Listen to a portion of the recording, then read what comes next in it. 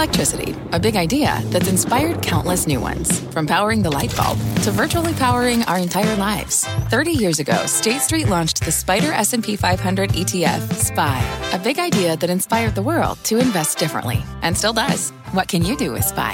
Before investing, consider the fund's investment objectives, risks, charges, and expenses. Visit ssga.com for a prospectus containing this and other information. Read it carefully before investing. SPY is subject to risks similar to those of stocks. All ETFs are subject to risk, including possible loss of principal. Alps Distributors, Inc. Distributor.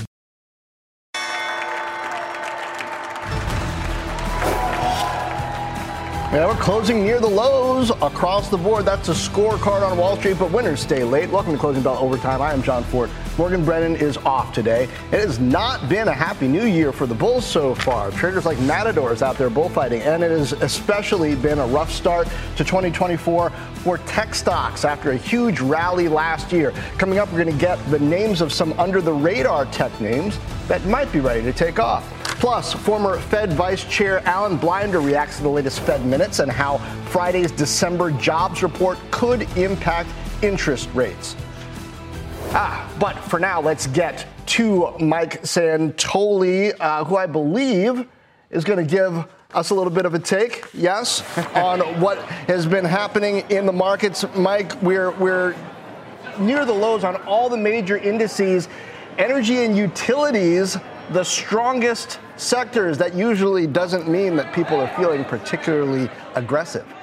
No, not today, John. Yesterday was much more just this pure rotation type move. Everybody had decided the market ought to continue broadening out. You sold the really inflated mega cap growth stocks where people had a lot of gains on the first day of the year. Today was a little more across the board, just stepping back from risk. People feel like they owned enough. I think the most negative thing you probably could say about the market entering 2024 was that everything went right for it for 2 months coming into the year. And so that the market kind of got priced accordingly. Slightly soft economic data today with the labor market JOLTS report and then ISM. I don't think that's really changing the underlying fundamental story, but it is, having people pay attention to the idea that the soft landing remains contingent. There's not a moment where you declare victory, and you have to monitor the progress as you go. I like to look at what's doing especially badly for maybe a hint of what's going on. ARK. Down about 4%. Bitcoin down almost 5%. The WCLD, a lot of, riskier stocks in there closed down more than 3%. Yeah, it's the recoil effect of the most volatile, highest beta parts of the market that tends to be spring-loaded in both directions, I would say.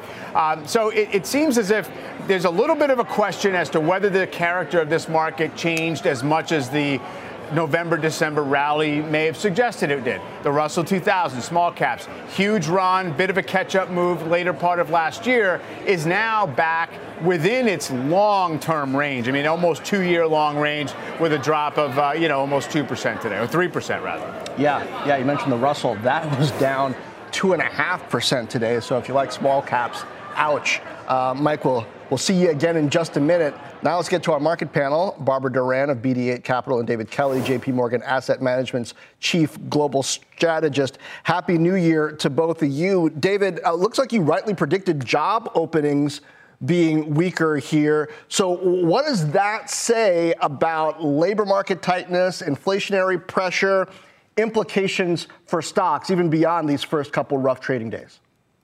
No, we expected to see a decline in job openings. In fact, they revised the prior month up, so it wasn't anything significant. But the key point about job openings is it's still well above the highest number of job openings we ever had before the pandemic. So we've still got plenty of job openings out there. All that's happening is the economy is gradually normalizing. And this may be the last leg on the long road back to normal, but that's really what's going on here. So I think we're looking at moderate economic growth, but we had a lot of good news in markets packed into the fourth quarter of last year, and I think there's a little bit of a hangover from that going on in the first few days of the new year. Yeah, maybe a little bit too much eggnog from the market. Barb, you sold Expedia and Airbnb, speaking of eggnog, in late December. How does that fit in, if at all, to what we're seeing these first couple of trading days? Well, it's a couple things. One, you're looking ahead to what's going to happen this year. And I agree with David. I think we're continuing to see growth slowing, but moderate. Consumer is healthy, spending will continue. And that impacts directly on the travel issue. As we know, there's been incredible pent-up demand that we have seen, whether it's in airlines and entertainment and hotels. And right now, it looks like those trends are going to continue well into 24. So the question, and I was not sure about it, but I took profits in Airbnb and Expedia because those are direct plays on that. And I think, travel trends will normalize. I think probably not till later in this year. So I may have left some money on the table. But the fact is, when I bought these stocks, they had a double in a short time. And I said, I'm not going to be greedy, particularly because given the overbought condition, the big run up we had into year end, 9 straight days in the Dow ending up 24%. I think what we're seeing this first few days, and it'll probably continue for a bit, as the market has discounted a lot of rate cuts this year. So I think this selling, the mega cap techs and the stocks that had big profits is not unexpected. And so that's really the Expedia and Airbnb. We're tying into that, but also the travel theme. Okay. Now, David, let me get your sense of this. You're saying that investors should consider diversifying out of treasuries and large caps into value, small caps, international equities. Now, the Russell 2000 really took it on the chin today, and that's kind of been a trend. When things get volatile, small caps suffer more. International equities outside of India, Japan, maybe one or two other places haven't done that well. Why does that change now? Well, look at what happened last year. This time 12 months ago, pretty much everything was cheap. But what we saw last year was a very narrow rally across financial markets, which was really concentrated in large cap growth US stocks. And it left value on the table in terms of value stocks, in terms of small caps, in terms of international equities. So really what we're saying is, look, particularly for investors who haven't rebalanced, they're probably overweight large cap growth stocks right now. And it makes sense to rebalance. On the international story, we are at a record low valuation of international equities relative to U.S. equities. I mean, they're extraordinarily cheap. And there is there is an opportunity. People always ask me about the catalyst, but over time, we think that the U.S. is going to ease monetary policy more rapidly than overseas. That should help bring the dollar down. You get a few years of dollar decline, it's going to start ramping up those international returns, and then suddenly people get enthusiastic again. So I just don't want to be very underweight international in this environment, given how cheap international is relative to the U.S. and given the potential for a long-term dollar decline. Okay, interesting. And Barb, you bought Walmart recently. Does that mean you expect tougher times ahead for the consumer? They tend to shop for value and go to Walmart when things are tough, or is something else behind that? Well, there's a couple things. Walmart has been a core holding, and when it's sold off on disappointing numbers last month, but this is really not a change in their business model. It's one of those buying opportunities that one gets. However, you are seeing, I think the lower income has stabilized in terms of jobs, inflation, but the moderate income, you're starting to see some pressures there and people trading down and going to the Walmarts of the world. And I think the Walmarts and the Costcos have superior business models and will do well through thick and thin, but I think we are seeing consumer spending under a little bit of pressure, although it was very strong over Christmas, up 3+% better than the year before. But I think those names will continue to do well. David, real quick, if I'm reading this correctly, you expect the jobs number to come in way light on Friday, 145K total payroll versus 163K consensus. Is that right? Yeah, but that's not way light. I mean, if we get the number within about 50 to 60,000, that is a huge hit. It's we overreact to these month-to-month numbers. The broad picture is the labor market growth has got to slow. But we added 2.7 million jobs last year. I just think that we're all a little too pessimistic about this economy. This economy performed really well last year. We just don't think it can perform quite so well this year. Yeah, the market did too. David, Barb, thanks. Thank you. Thank you. Now, fourth quarter auto sales fueling another very strong year for the industry. Our Phil LeBeau has some details. Phil, people like cars. They do, John. And I just heard from a consultant who tracks all the numbers on a month-to-month basis with LMC Automotive. He tells me that we might see December's pace coming in, December only, 16.2 or 16.3 million. That would be the biggest month that we've seen in the U.S.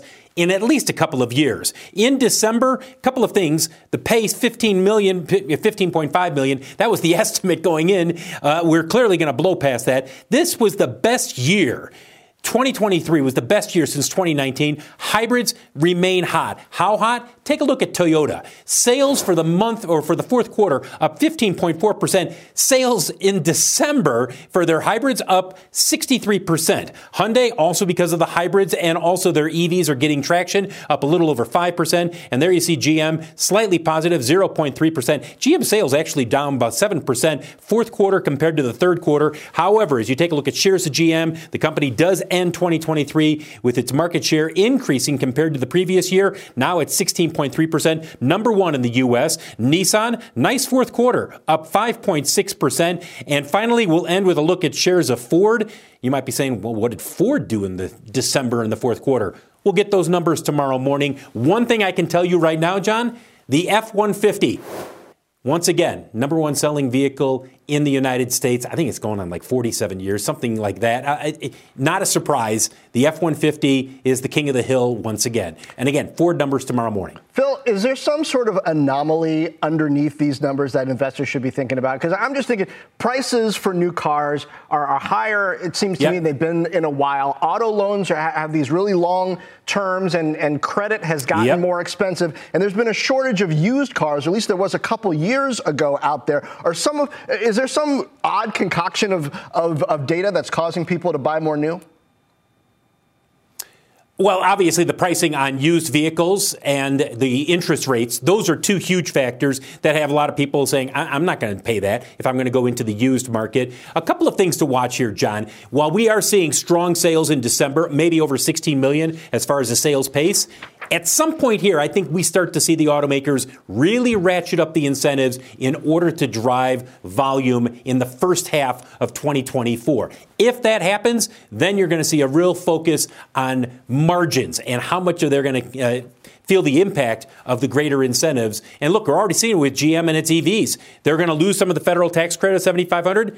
That's fine. We're going to give you $7,500. That's one example of an automaker saying, we will do what we need to do to stoke the market. In this case, it's GM and electric vehicles. All right. Well, maybe Tesla was early to the incentive game, too. Thank you, Phil LeBeau. And now let's bring back Mike Santoli with his dashboard. Mike. Yeah, John, take a look at some recently outperforming sectors that are levered to the economy that are having a pretty sharp pullback here. I think it tells you two stories. One, we still have cyclical leadership in this market. And two, maybe it got a bit ahead of itself. This is equal-weighted consumer discretionary as well as equal-weighted industrials relative to the overall S&P equal-weighted over 2 years. You see, they've really moved in sync with one another here over the last couple of years. But you have had times where it got a little bit stretched relative to the broad market. Now we're curling lower, still not really jeopardizing the longer-term trend, but this is definitely the position a lot of parts of this market found themselves in with that really vertical ramp that we saw coming off of the October lows. Somewhat similarly, take a look at these two sort of risk bellwether sectors, home builders and semiconductors. And I actually, you know this, I love when you get this kind of synchronicity between two parts of the market that wouldn't necessarily seem like they have to move together, but over the 2-year time frame, this has been where it's at. A lot of long-term secular drivers people are in love with regard to semis and home builders. But you see, again, just curling lower from a pretty piping hot levels after that rally late last year, John. Any guesses on why home builders and semis have been moving together? I think it's mostly just about, both growth cyclical areas. And they're high beta. They're where people chase if the market is feeling good about the economy. So you have the combination of, look, we think there's something structural happening here that's to the advantage of both new home builders versus existing. And also, of course, semiconductors and NVIDIA, a big part of that with AI. And then they have a cyclical gearing as well. So they kind of operate in both ways. All right. It's an odd couple. We'll see you again in a bit, Mike Santoli. Now, Cal-Maine Foods earnings are out. Steve Kovac has those numbers. Steve? Yeah, John, and shares were down as much as 6% since these earnings came out, now down about 4%. And this is on 35 cents of earnings on $523 million in revenue. Now, year over year, that revenue looks pretty bad. They had a little over $100 million in revenue in the year-ago quarter. Inflation story right here, of course. There was that bird flu issue. They had to kill a lot of the chickens that were laying the eggs and so forth. Some comments on the inflation stuff here from the CEO saying significantly lower average selling prices for eggs, but total volumes were up. But again, because prices have fallen so much, you're seeing it here. The share's down about 5% now, John. Yeah, giving up a couple weeks of gains, but still above the December lows. Steve Kovac, thank you. Yep. And now, well, maybe forget about that magnificent seven. Up next, Melius Research Head of Tech Research is going to unveil his top under-the-radar AI plays for 2024. And later on, the top retail stocks that should be on your shopping list for 2024. Overtime's back in 2.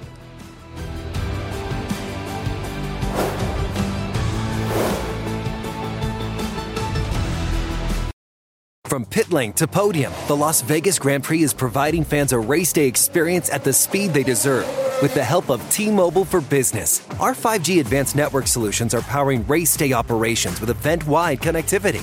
From streamlined gate entry to an immersive app, giving fans blazing fast access to the sport they love. This is accelerating innovation. This is the Las Vegas Grand Prix with T-Mobile for Business. Take your business further at T-Mobile.com/now. When it comes to your finances, you think you've done it all. Saving, researching, investing. Now you can take those investments to the next level with Yahoo Finance, our sponsor today.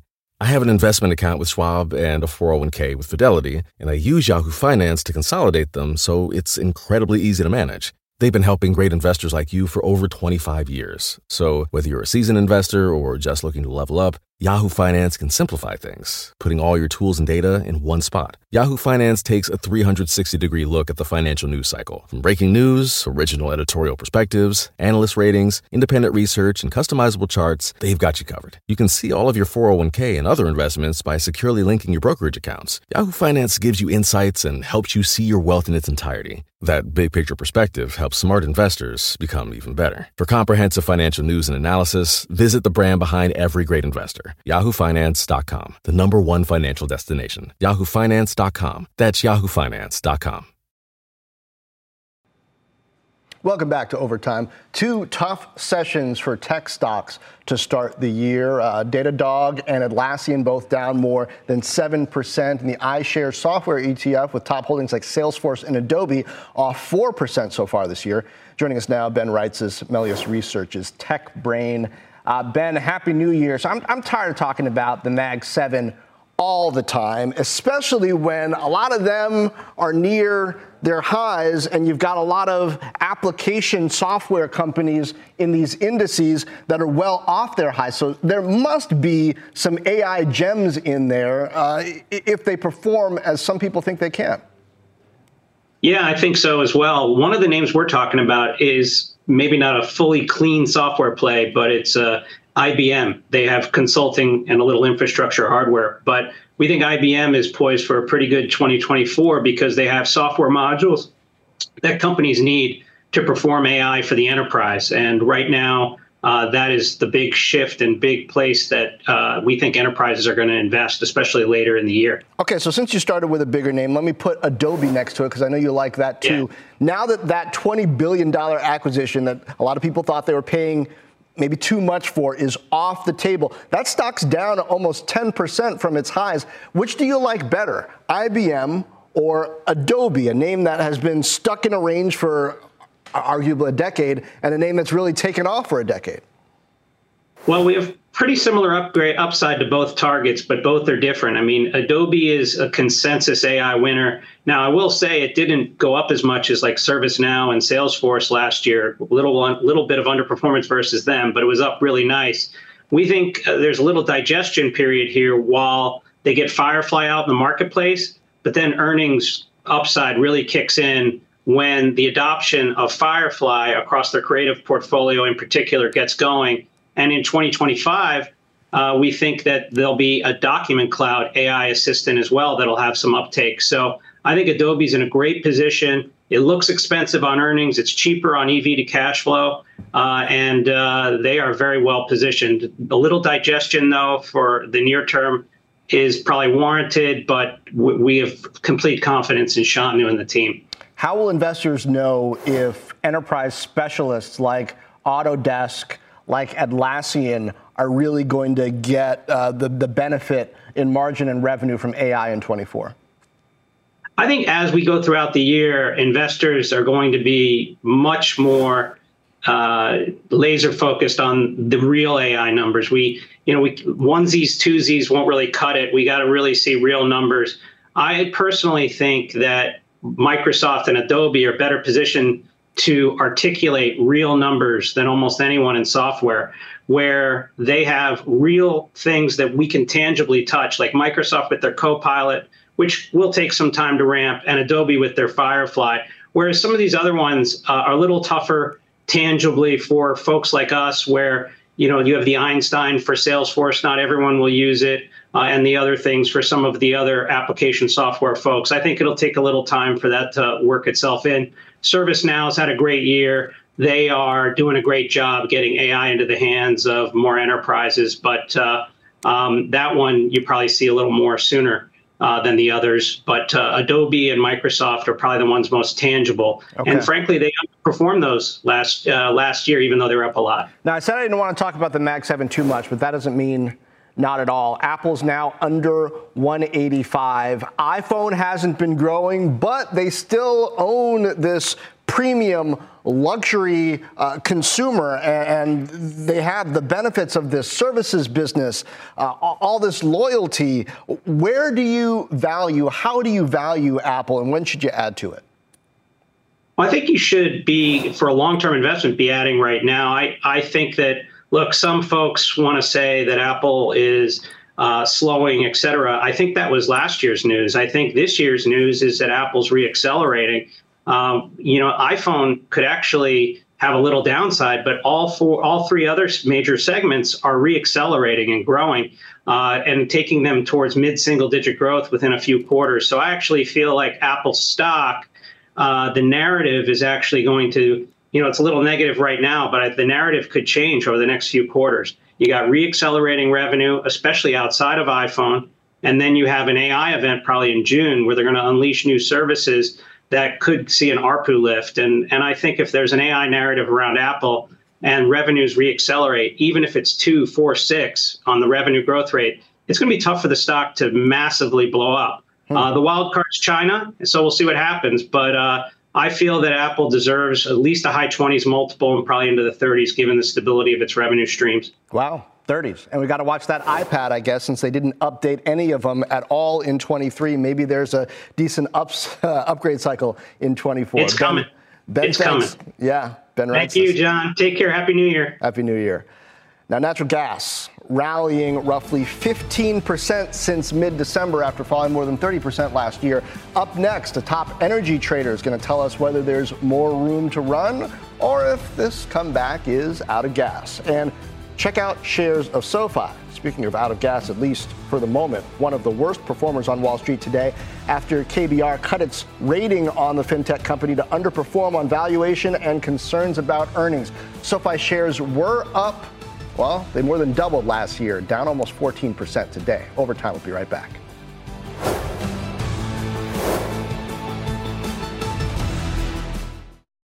Canva presents stories to keep you up at night. It was an ordinary workday until... The Singapore presentation is at 3 a.m. The office was shocked.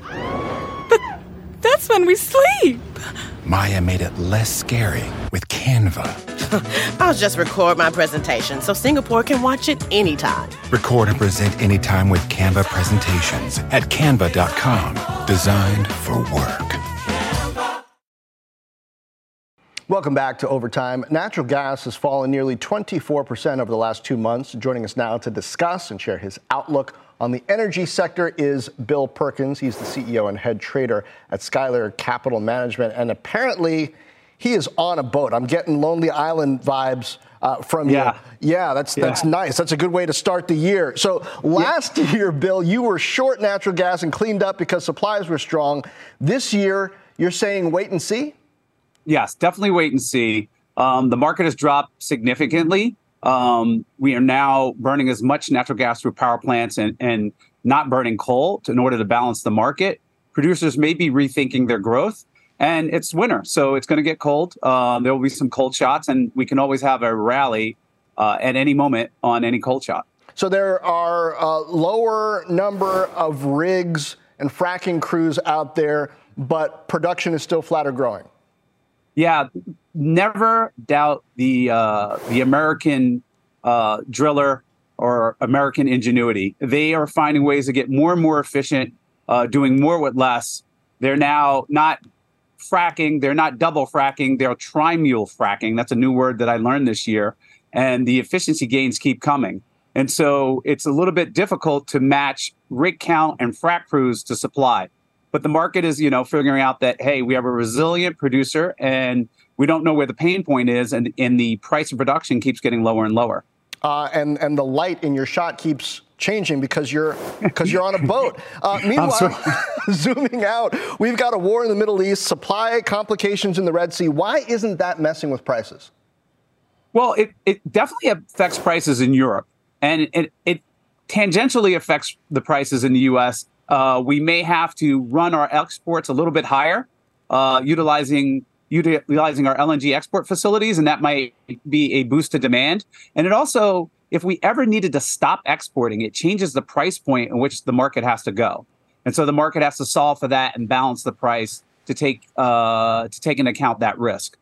It seems like a really dangerous year for traders because on one side you've got, economy slowing down in a number of places, so that usually means that demand is lower and energy prices might go down. But then on the other side, you've got all of this geopolitical uncertainty and something could blow up at any minute and send prices higher, no? Yeah, you definitely have geopolitical uncertainty, what the producer is going to do, whether the renewables will come in at the rate that we think they're going to come in, and last year we had a LNG facility blow up here in the United States of America. Nobody expected that, or the year prior. So, you have a lot of moving parts. And right now we're in the middle of winter. It's been mild, but it can get very, very cold. And, I've been hurt pretty badly in the past from some serious cold shots or polar vortex. And the winter's not over. Well, you say that, but I'm looking at the background behind you, and I'm not believing it. But I know. I just love surfing. Can't blame you. Bill Perkins, thanks for joining us. Thanks for having me on. Up next, Mike Santoli breaks down what the latest job openings and labor turnover survey could mean for the Fed and inflation. And don't forget, you can catch us on the go by following the Closing Bell Overtime podcast on your favorite podcast app. Overtime will be right back.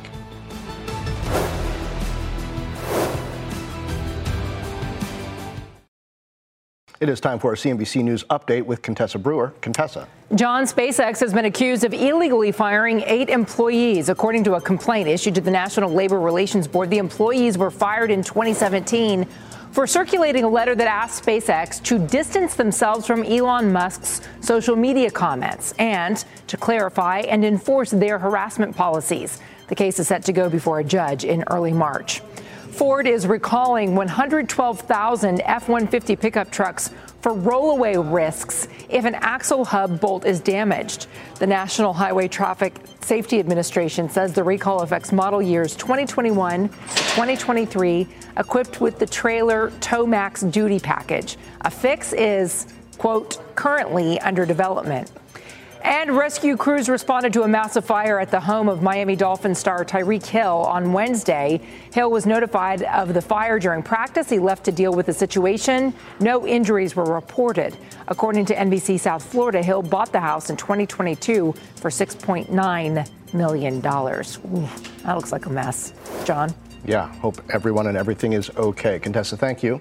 Now, Mike Santoli is back with a look at today's JOLTS report. Mike?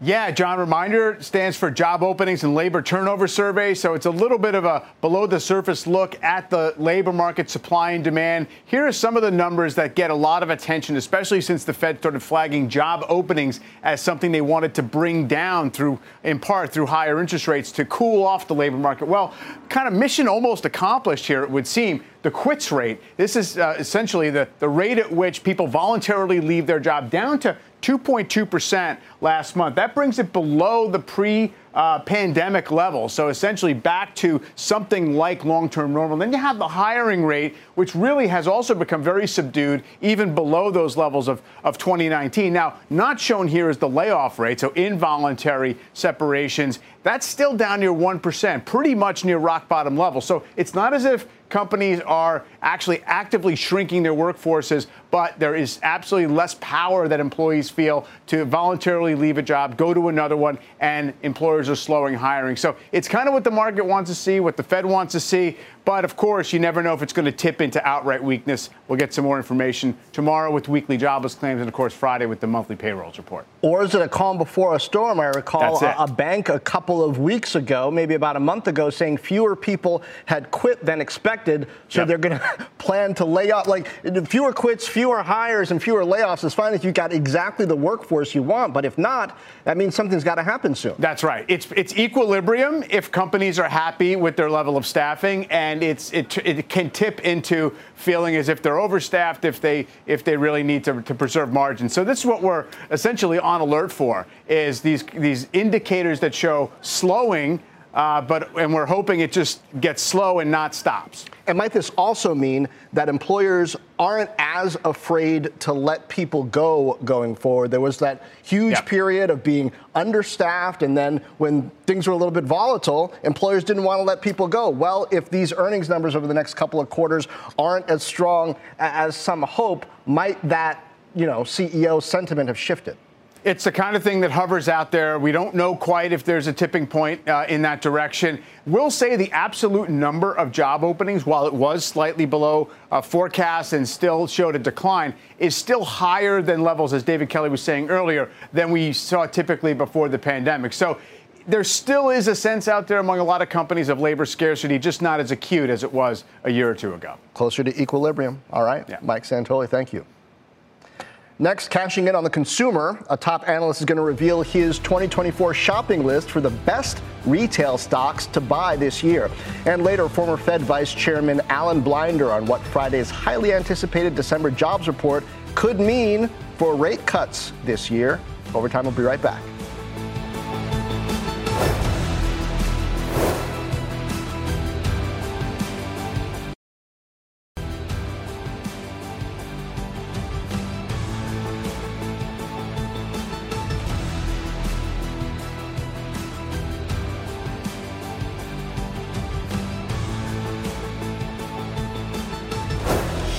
Welcome back. Retail stocks have rallied over the last 3 months thanks to a better than expected holiday season. Joining us now with his top picks for 2024 is BMO Capital Markets Senior Research Analyst Simeon Siegel. Simeon, Happy New Year. Happy New Year. That was a mouthful. It was. And I tried to say it maybe a little too fast. You did a great job. I got to work on my name. Well, it's good. Nike and Planet Fitness. You both like both of them. You expect them to rise about 10% from here. Why is that? 10%'s a lot. 10% is a lot. You know, it's funny. You think about how much Nike was down in a day, and 10% seems like a blink. Yeah. So two different ideas, two different stories. Planet Fitness, listen, we're in the season of New Year's resolutions. This is Planet's month. And frankly, with all the concerns we're talking about, you want a business that has both convenience, many locations close to you, at the right price. And so I think Planet is its own story there. I'd expect it to compound. And what's interesting about Planet is they actually did not participate in this material rally simply because of rates. They saw their bump earlier because of earnings. I'd like them to catch back up to the rate rally, too. Okay. So that's Planet. I think there's an interesting story there, and I love to see them compound. Nike is a reversion trade.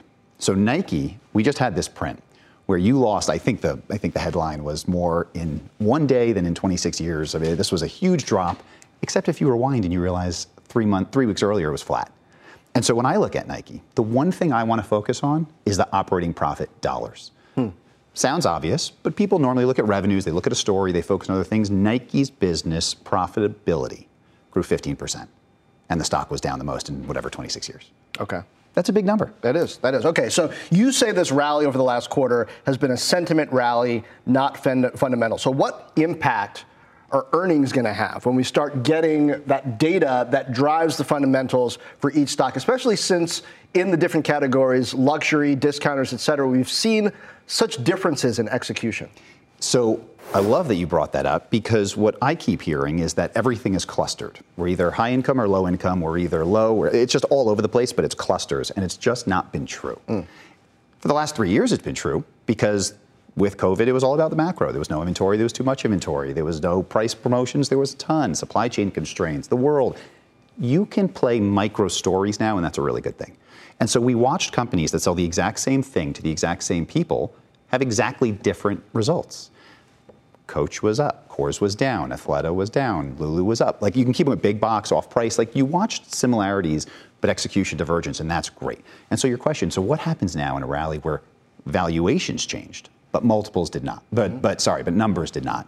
Well, those numbers better grow into those valuations, otherwise we're going to have a problem. Yeah. And so what's interesting, and that's why I brought up Nike, in October, we were a world apart, right? Everything is so great now. 3 months earlier, it was wild despair. And so October, everything was negative. The retail group as a whole was down tremendously. And then Nike comes out and reports their earnings, because they're always early or late, depending which way you want to look at it. And they give you a reminder that they're a real business, and the stock erupted. So what traits of these companies or their management teams are going to matter most in this cycle? Is it going to be just operators who can have that look at inventory and keep it tight? Is it going to be innovators who can come out with just that right product to create a halo?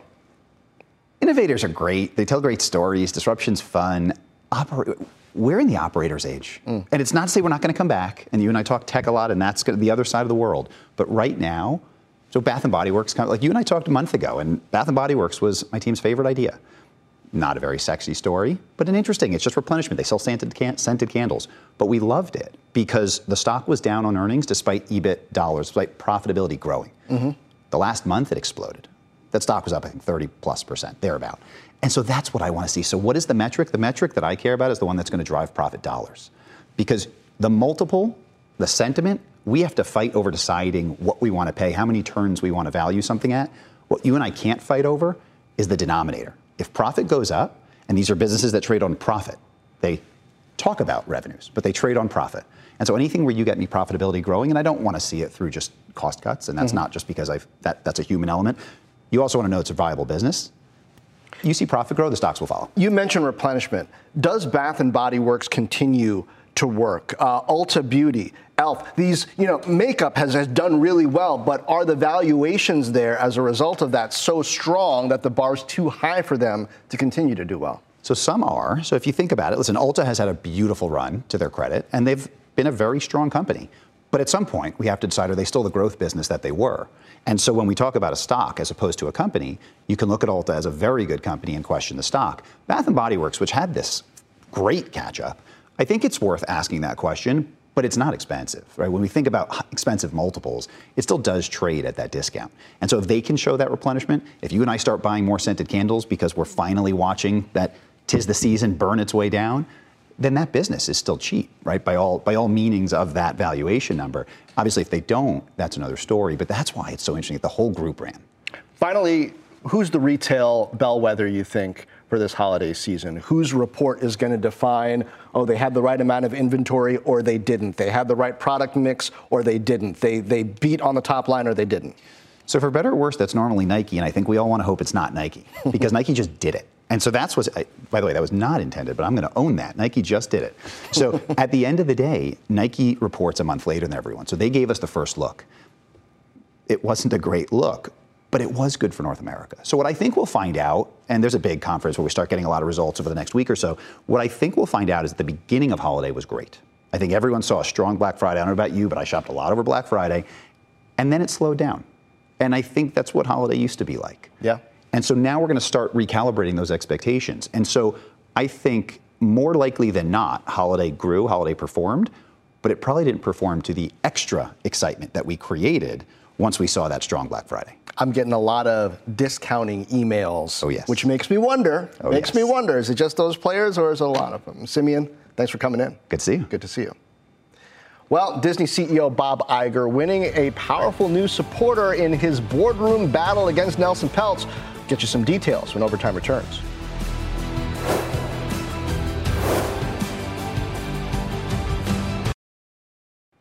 Welcome back. A pair of hedge funds are now backing Disney's boardroom battle against Nelson Peltz's Trian. Julia Borston has the latest details. Hey, Julia.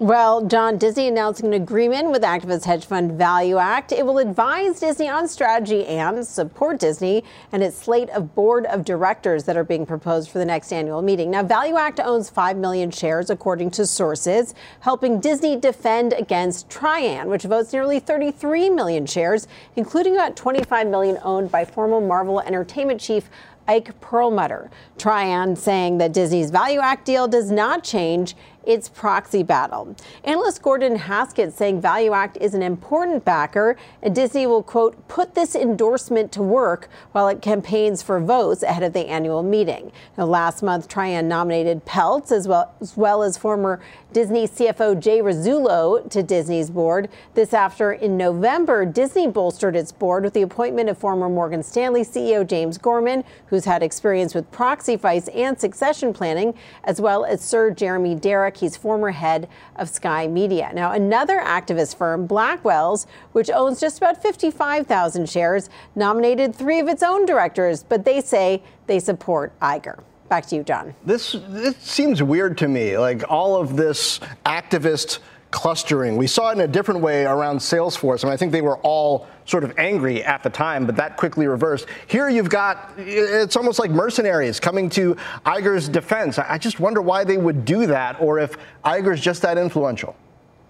Well, look, Iger is certainly influential. Value Act, I would suspect, would say it sees an opportunity to come in into the stock at a price when they see the stock as being depressed, and they see a lot of upside opportunity here. Obviously, they're getting something from this equation here. They've actually signed a confidentiality agreement, so Value Act will actually have access to information about what's going on at Disney in order to be able to consult to them. So this is a consulting dynamic here. So certainly we'll be able to have influence on that sort of leadership strategy at this crucial moment in Disney's trajectory. But it's a battle of the activist hedge funds, and it's going to be fascinating to see how it plays out. The next step, John, is we're waiting for the preliminary proxy filings from all these parties. All right. Palace Intrigue Media Stock Edition. Julia, thanks. Up next, former Federal Reserve Vice Chairman Alan Blinder on how Friday's key jobs report could impact the Fed's interest rate strategy. Overtime, we'll be right back.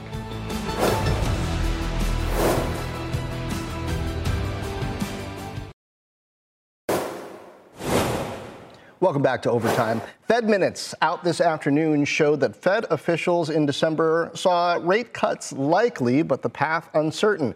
Meantime, we've got some big economic reports coming out this week, including the December jobs report on Friday. Joining us now, former Federal Reserve Vice Chairman Alan Blinder. Alan, good to see you. Happy New Year. So a couple weeks ago, you thought the Fed won't cut rates until the second half of next year. You still feel that way? Yeah, sort of, with a big cloud of uncertainty. I mean, you can't read these minutes without coming away with the view that the committee, taken as a whole, is very uncertain. That is to say, there are different views on the committees, and how soon rate cutting will start. But I think we can almost eliminate March based on what was in the minutes. So second half is not looking too bad, but it could squeeze into the first half, depending on data.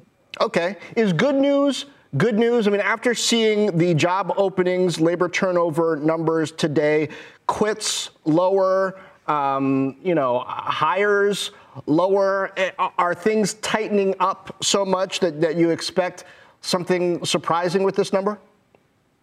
Use the phrase tightening up. It seems like sort of normalizing. I mean, we've gotten used to getting very abnormal numbers out of the labor markets, like gigantic numbers of vacancies relative to people looking for jobs, super low unemployment, job creation. I should have said loosening up. Relative to trend. We got used to that. And things are simmering down to normal. Which is, first of all, inevitable, and secondly, I think is making the Fed happy. Sure. So what's the most important number, do you think, on Friday? Does it have to do with wages versus just the raw jobs number? I think it's always the payroll employment number. wages are coming in second place in importance.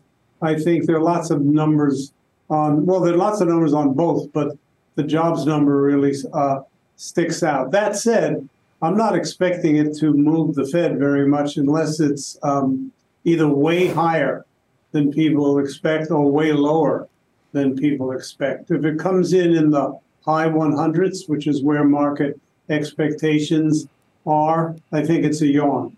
Just talking with Simeon Siegel about the cadence of the holiday season and consumer spending, such an important piece of this puzzle.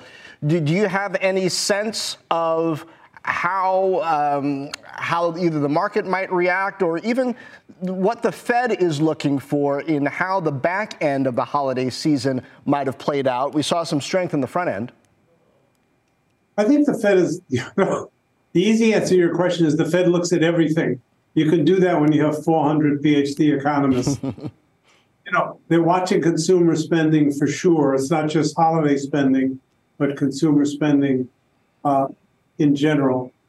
But especially nowadays, really especially, they're watching the various indicators of inflation. There's CPI, there's PCE, there's core, there's headline, there are trim means, and a whole lot of things that would bore most people, but have Federal Reserve eyes riveted on the data. Well, not CNBC viewers, we're all riveted by that stuff, of course. Now, I wonder, how does the geopolitical situation fit into this? There's been a lot of instability, but not perhaps as much aftershock and ripple effect as some might have expected. If you're sitting on the Federal Reserve Board, you try to and generally succeed in ignoring the political environment. Look, they all know there's an election coming up in November. They probably watch the news as we do. I presume they do, and it's more about politics than it is about the Fed.